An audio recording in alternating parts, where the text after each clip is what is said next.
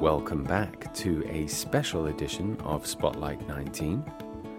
This is episode 8, and before we get started, here's a message from Dustin Reedy of New York 19 Votes. Hi, this is Dustin Reedy with New York 19 Votes. We are the umbrella voter contact organization from all of the indivisible groups here in New York 19 and helping coordinate the activists and groups outside of the district that have adopted this district to help. We have our next big canvass on July 23rd. It's from 1 to 6. There are sites across New York 19 you can come to canvass at. Look us up at ny19votes.com for more information and to sign up. And we hope to see you on Sunday, July 23rd for our next big canvass. Thank you. This is Justin Tracy, and welcome again back to Spotlight 19. We took a bit of a recess over the holiday and had a chance to spend time with many of the candidates running for John Faso's congressional seat in 2018, including Pat Ryan, who we had in the studio on July 3rd. Next episode, we will cover John Faso's June votes, and we will also have an interview with congressional candidate Antonio Delgado. And all your things you don't need. You let go. So our show today is our fascinating interview with Pat Ryan. Thanks for listening to Spotlight 19. You let go and you're free. So today on the show, we're lucky to have with us Pat Ryan, who recently filed to run against John Faso. Pat served our country in the military, so it's really fitting that he's here on 4th of July weekend, and I'll let him tell us more about that. So welcome to Pat Ryan. Thank you so much for being here.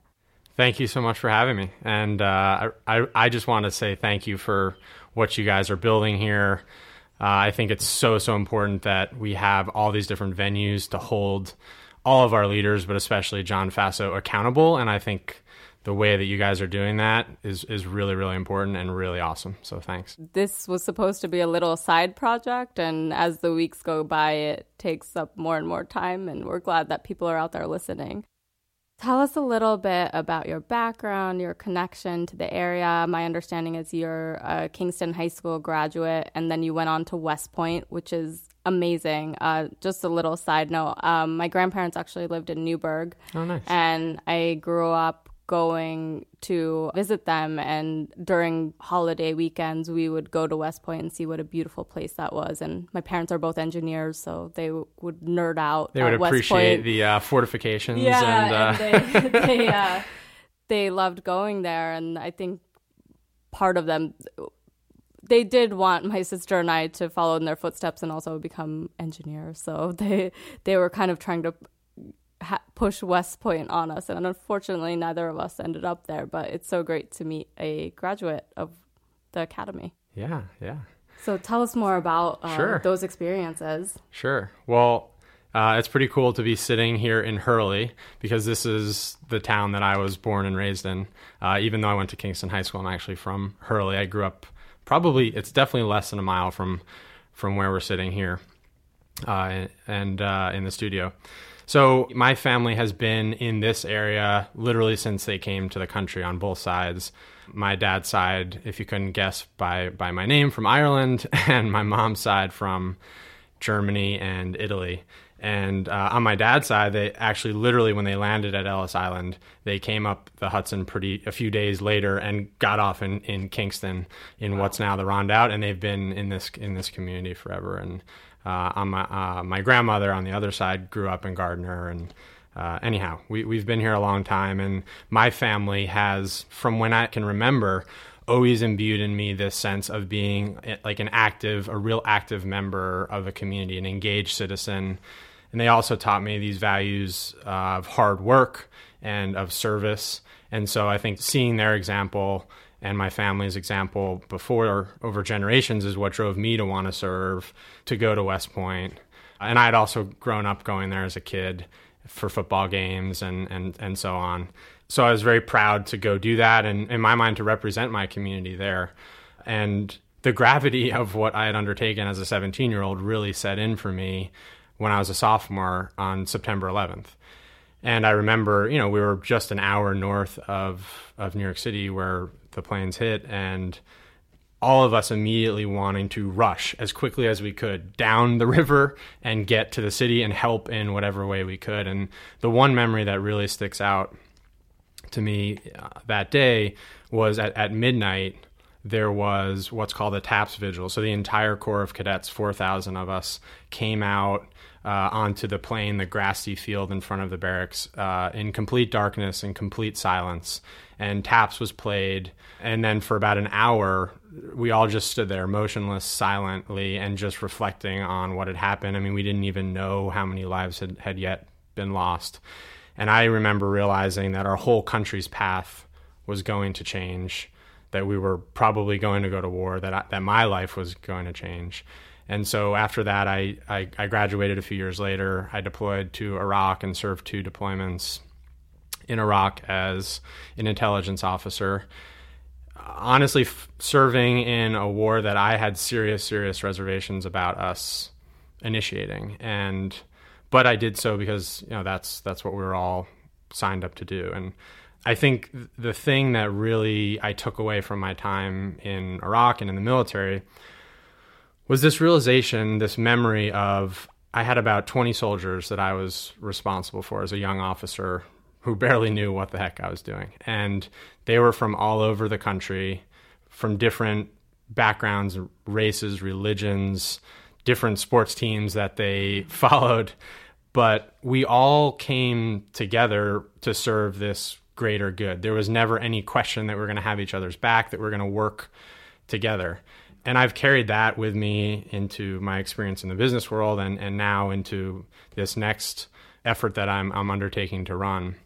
And just to sort of finish up, to get us to where we are today, as I left the military, I wanted to fix a problem that had really frustrated me when I was serving in Iraq, which was that our troops on the front lines didn't have access to the best cutting-edge technology that was coming out of Silicon Valley and other parts of the innovation economy here in the U.S. So 2 friends and I co-founded a company, and we headquartered it in D.C., because that's really where you had to go to tackle this problem. And we grew this company eventually to about 150 people who were all over the world working with our troops and effectively getting this great technology into the hands of our soldiers. And the thing I'm really, in addition to the impact we had there, the thing I'm really proud of about that company is over half of those people were veterans themselves who were coming home from serving, trying to find a meaningful job and transition back into civilian life and provide for their family. So that sort of bridged into meeting my wife in DC and then us moving back to New York. And now that sort of brings us to where we are today. That's such a compelling story. And people say thank you for your service. But I think when you actually talk to someone who was out there on the front lines in this war that we heard about thousands and thousands of miles away. And for me growing up, the Iraq War had such a different perception because of, we had family around the world who saw this in a very different way than I think people here initially saw it. I think the attitude definitely changed over the years. And even now, the fact of the matter is that we had thousands and thousands of our young and bright individuals out there on the front lines giving up years of their life for really, people forget the goal. The initial goal was to take out a dictator in Iraq and bring a true democracy to the country. And it's still going on today. And we don't talk about it enough. And because I think the public opinion of the war is so low, but there are these real problems that come out of it. Yeah, returning veterans have really struggled. Unfortunately, one of my soldiers committed suicide after our first deployment. A really good friend of mine last year committed suicide after struggling with depression. And it's over a dozen veterans per day in our community that are committing suicide still. And it's a major, major problem that we've got to fix. Stay tuned for more of our interview with Pat Ryan. here on Spotlight 19.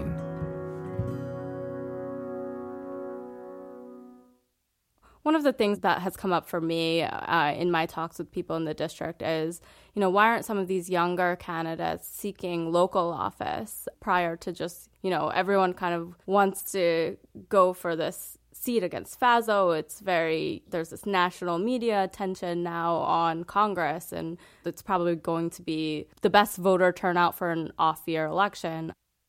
But why not seek local office prior to seeking a congressional run? Yeah.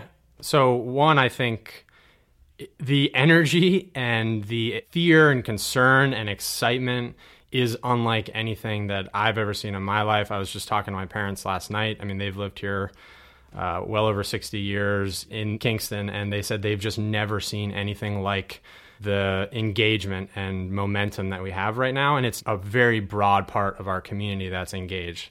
And so that's why I think there is so much energy and excitement, and that's part of definitely what's driving me. The other thing that's driving me to your question is this idea of, I think Congress in particular right now is really missing representatives who are there to serve the greater good, who are actually willing to put people of their community above their party and themselves and some other sort of set of identities or agendas. And I think our country's at a really, really scary kind of inflection point right now. And one of the first best places to try to constrain some of the policies that the Trump administration and others have undertaken already in such a short amount of time is to take back the House in 2018. I think that is what is driving so much energy and focus on the 19th Congressional District. For me personally, one of the many issues I'm really focused on tackling and fixing is, to our earlier discussion, Congress's role in foreign policy and national security and decisions to go to war and how to conduct that war. And I think for decades, quite honestly, Congress has failed to live up to its responsibility to being a check and balance on the executive branch. And this is not a partisan thing. This is on all sides.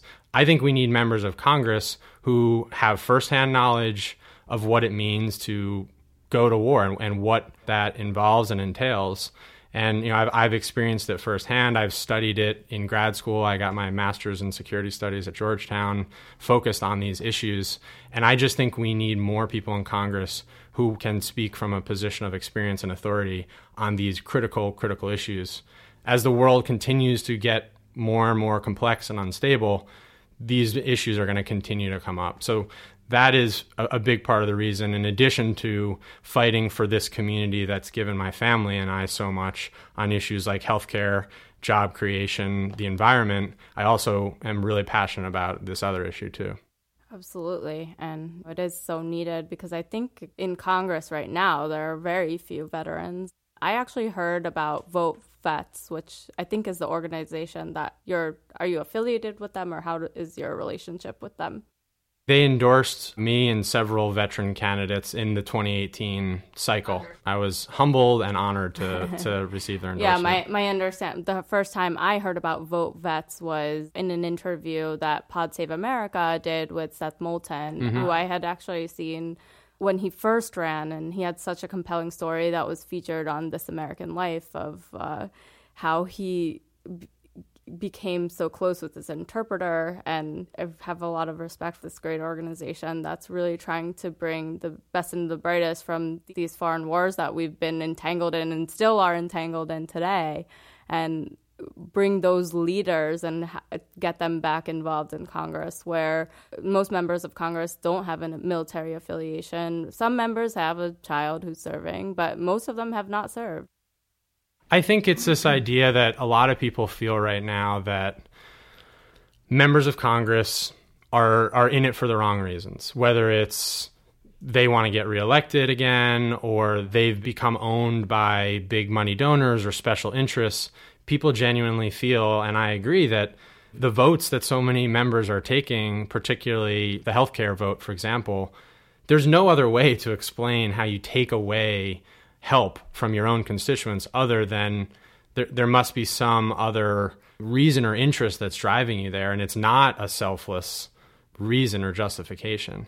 And so I think whether it's military service or people that have worked for the Peace Corps or been diplomats or worked teaching in Teach for America in inner city schools and other schools across our country, we need people in Congress and all levels of government who are doing it for the reason of, I really believe in public service. I really believe that it's my responsibility for some period of my life to give back to this country, to give back to my community.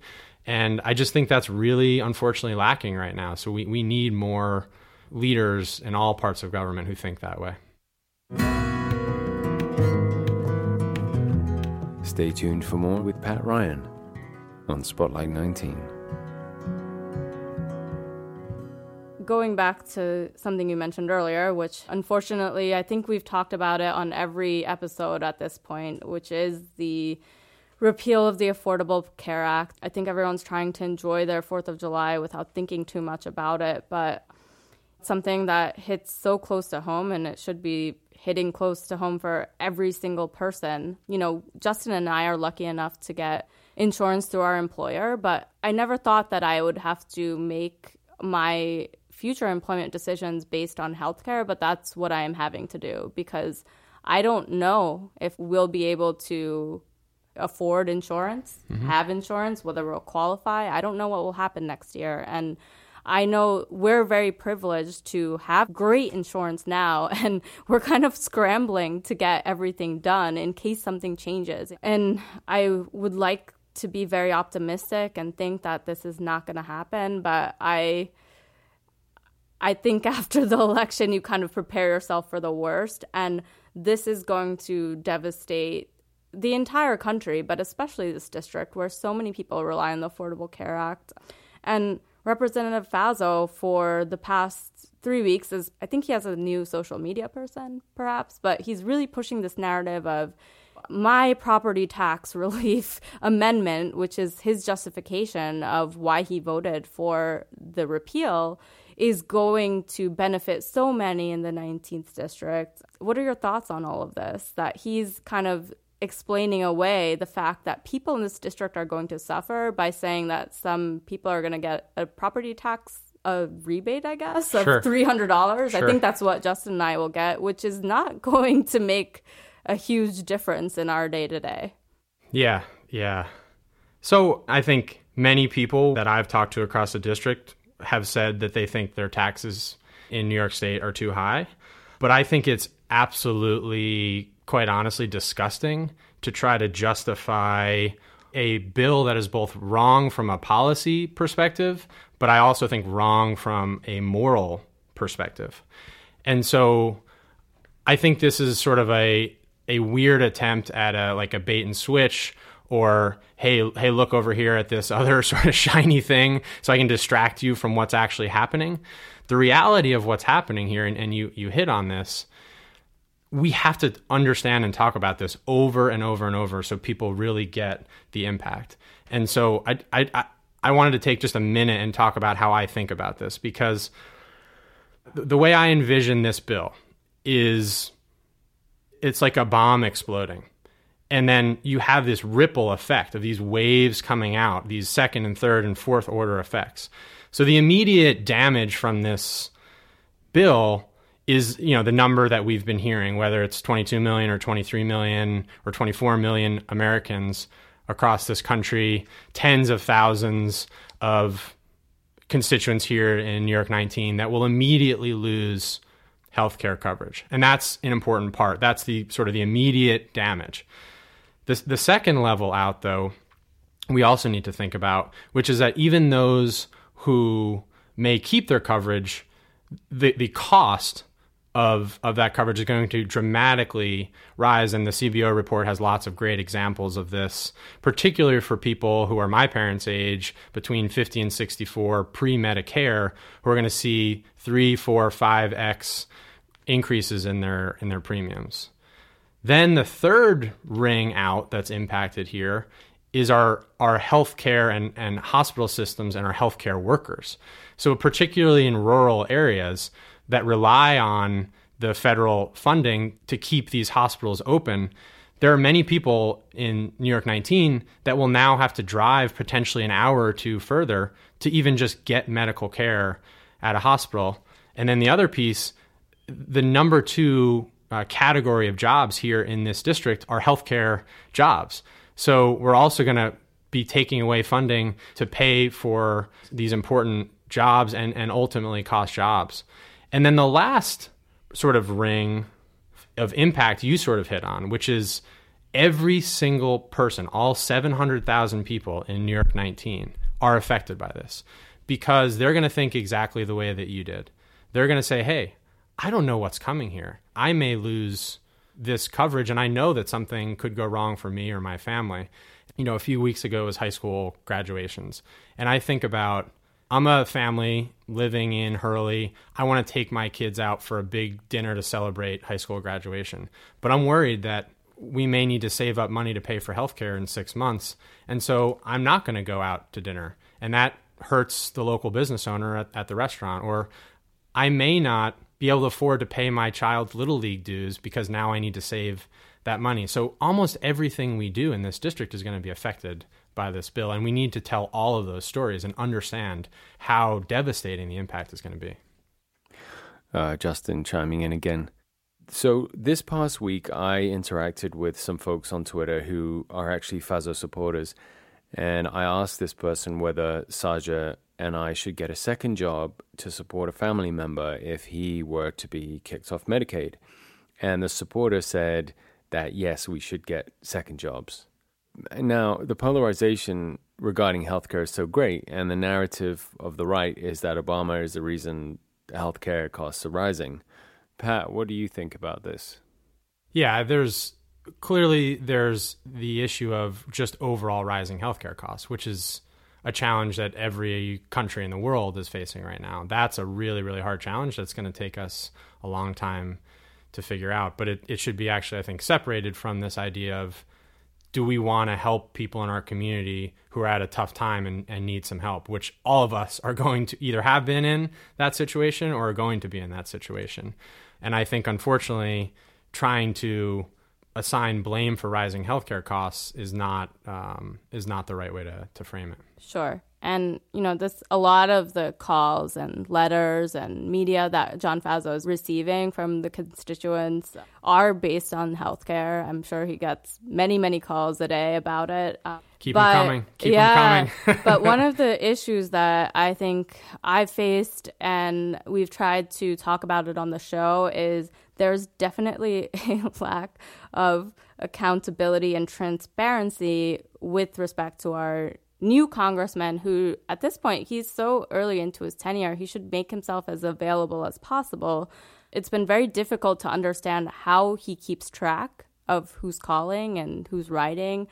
Do you have any plans to make sure, should you win, your office is more transparent, is more open than our current member of Congress is? This is a really, really important point. One of the main drivers for me to want to run and challenge Congressman Faso is this idea of a lack of accountability. And honestly, it is mind-blowing to me. I mean, my parents raised me to always have this sense of you're responsible for your actions and accountability. At West Point, the first thing we were taught was this idea of no excuses, that it's either yes, no, or no excuse. Those are the only acceptable answers to a question. And that is the exact opposite, I think, of the way that, unfortunately, Congressman Faso has been approaching his job. And the whole idea here is you're a representative, right? Sure. You are there to amplify the people's voices of your community. And, of course, we're not all going to agree on every issue, but you've got to be ready to listen. You've got to be ready to show up and explain the votes you took on every single vote, big issue, small issue, and everything in between. This is at the heart of the problem, I think, right now for this community. I've been thinking a lot about your question of how do you improve this? And I've really been thinking back to some of the things I've learned from starting and running technology businesses. It's 2017. There are amazing technology-driven solutions to allow you to be responsive to constituents and responsive to people in your community. So one of the things that we're actually starting to think about even during the campaign is standing up an online platform where people can easily, in a frictionless way, get on and share their opinions on bills that are being voted on with me so that I can understand how the community is thinking about things.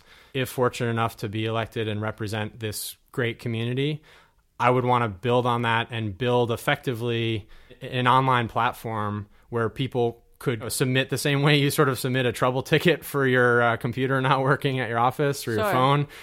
I'm going to submit this. I'm going to be able to see what the response rate is. I'm going to get resolution on it, and I'm going to be able to track it throughout. And from what I've heard and talking to many people who've reached out to John Faso, it's literally like sticky notes and yellow legal pads. And that blows my mind in today's day and age. We need to be service focused in constituent services. That's so much of the core of the job of a representative. This is Justin. Just want to chime in again with another question. So it seems to me like John Faso is not a bad person, but his votes seem to be really harming people in his district. So why do you think he's voting this way? And what do you say to people that have lost hope in and faith in their representative? And how will you be any different? What's happening right now is increasingly both sides, both parties are going to our corners on every single issue, big or small. And what ends up happening is maybe we make a little bit of progress on a few very small issues. But I think we all recognize in this country, there are some major, major generational issues that we need to figure out around healthcare, around how do we create a new economy that makes sure everybody can provide for their family with dignity. How do we figure out how to reform taxes? These are big, big issues that we can't make real progress on in a partisan way. So I think we need people in Congress who are willing to say, and I am definitely willing to say this, if I have to make a hard vote on one of those big issues that I know is the right thing, and that means I don't get reelected, that's fine. That's the way this system is supposed to work. You go there to solve the big issues that your constituents and your community are facing, and you vote the morally right way, and you vote with integrity. And if that means you serve one term or two, that's okay. And you should feel really damn good, maybe better about yourself having done that. And there's just not enough people doing that right now. And so ultimately, I guess, you've got to take me at my word on that to a certain degree. But I think there aren't a lot of people who are approaching it that way.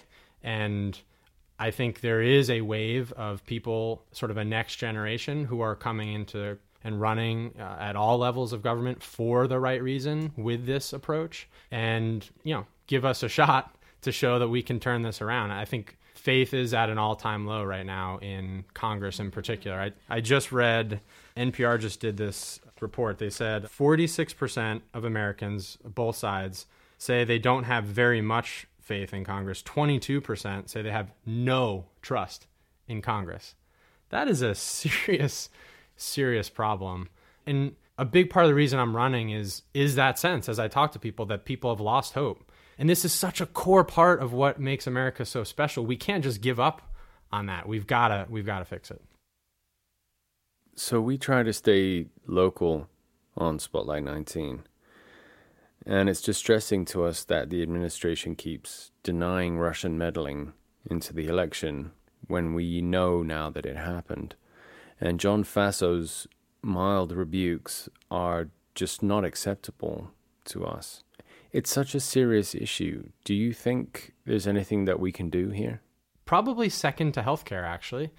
The issue I hear a lot about from a lot of people is their concerns about President Trump's ability to be the commander-in-chief, the ability of Congress to hold him accountable in that position, which we talked a little bit about earlier.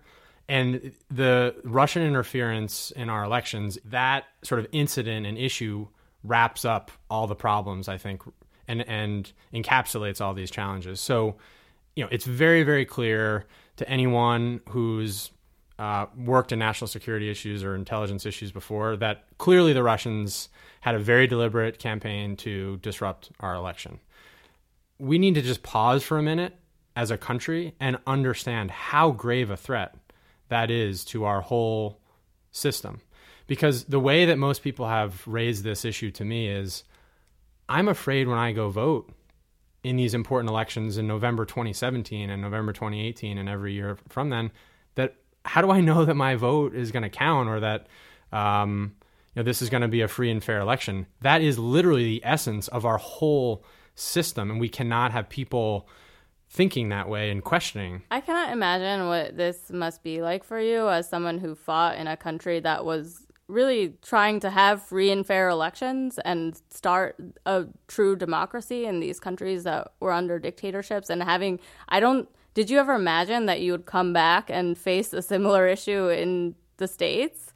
I never imagined that we would question our election system here in this country, which is so foundational. And especially, it's the day before Independence Day. Like, this is even more on my mind and on many people's minds. And so it's so concerning to me that this major, major issue that affects every single American is being swept under the rug for purely partisan reasons by the Trump administration, and then by our quote-unquote representative, John Faso, who is a smart guy and has smart people working for him on his staff and understand the gravity of this situation. So there's no other explanation for why you would not more vehemently call for us getting to the bottom of this and fixing it, other than, as you said, sort of being beholden to the party and being beholden to the big money donors that don't want the system changed and don't want the status quo challenged. And that is so, so scary and so, so wrong to me. We just can't let this slide. We can't. So to your question of what can we do, the same intensity that I've seen so many activist groups go and protest on healthcare and the environment and other issues, we've got to make this issue real for everyone in our community and understand the gravity of what we're facing here. And we need to go protest and be active and talk to our neighbors, whether we agree or disagree politically, about how this impacts us. And so I just think it's so, so important and central to our whole system. So we can't let it fade away. We can't let them continue to sweep this under the rug. Sure. And, just to wrap up, and now I think we'll be thinking about that a little bit more. And there's just so much, and I hope that these investigative bodies, I do have faith in the special prosecutor. I think that Special Prosecutor Mueller is a seasoned investigator and he can figure this out, I hope. But I think that investigation is going to take time because it's a special prosecutor. It's an attorney who wants to make sure no stone goes unturned and make sure everything is done legally, so they can't bring in a procedural challenge and, make it go away. This administration has great lawyers too that know exactly what to do. And I think that's where people get so confused. I went to school for this and it's still confusing to me. Sure. I can't imagine what it must be like. Well, why isn't Congress doing anything? Congress should be investigating this with the intensity that they were elected to do, right? In case something like this happened. It's an attack. Exactly. And so Bob Mueller's a great American. I think he'll conduct this investigation with integrity, but that shouldn't let Congress off the hook. And it shouldn't let the executive branch off the hook, by the way. It blows my mind, and it's absolutely wrong, again, that we essentially hear nothing anymore now from the House Permanent Select Committee on Intelligence, who's supposed to be investigating this. Because whatever comes out of that investigation or Bob Mueller's investigation, that's just going to tell us the facts.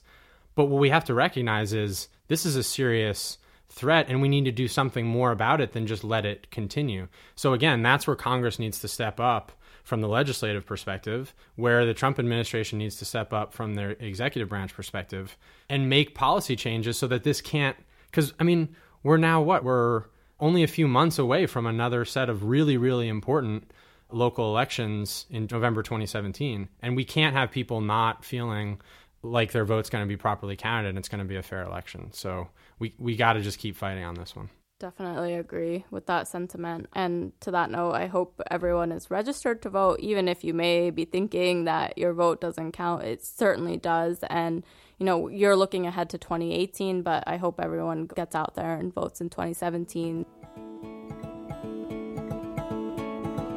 We have a few months of summer left, and it's important to resist, and it's important to, you know, make sure you're informed, but it's also important to decompress. And I asked this to everyone, but what kind of non-political thing are you looking forward to this summer? Because, you know, you need to take a break sometime. Yeah, you got me all fired up. So the number one thing is my wife and my anniversary is coming up in a little over 2 weeks. It'll be our 2-year anniversary, my wife Rebecca. So she is congratulations. Thank you. She's my rock who is with me on this fight. So I'm excited to celebrate that with her. And it's a surprise what we're doing, so I won't disclose the specifics, but it'll be awesome. Will it be in the district? Yes, it'll be in the district. This concludes our interview with Pat Ryan. Pat, thank you so much, and we look forward to hearing more from you, and we hope to have you back on the show. Spotlight 19 will be back, hopefully within a week, if not sooner. You know, we produce this show in our spare time, and there's so much happening so fast. But we will try our best to stay on top, and in our next episode, we will cover John Faso's votes for the month of June. And we also have a special guest also running for John Faso's congressional seat in District 19, Antonio Delgado. So until next time, be well and keep the faith. Let go.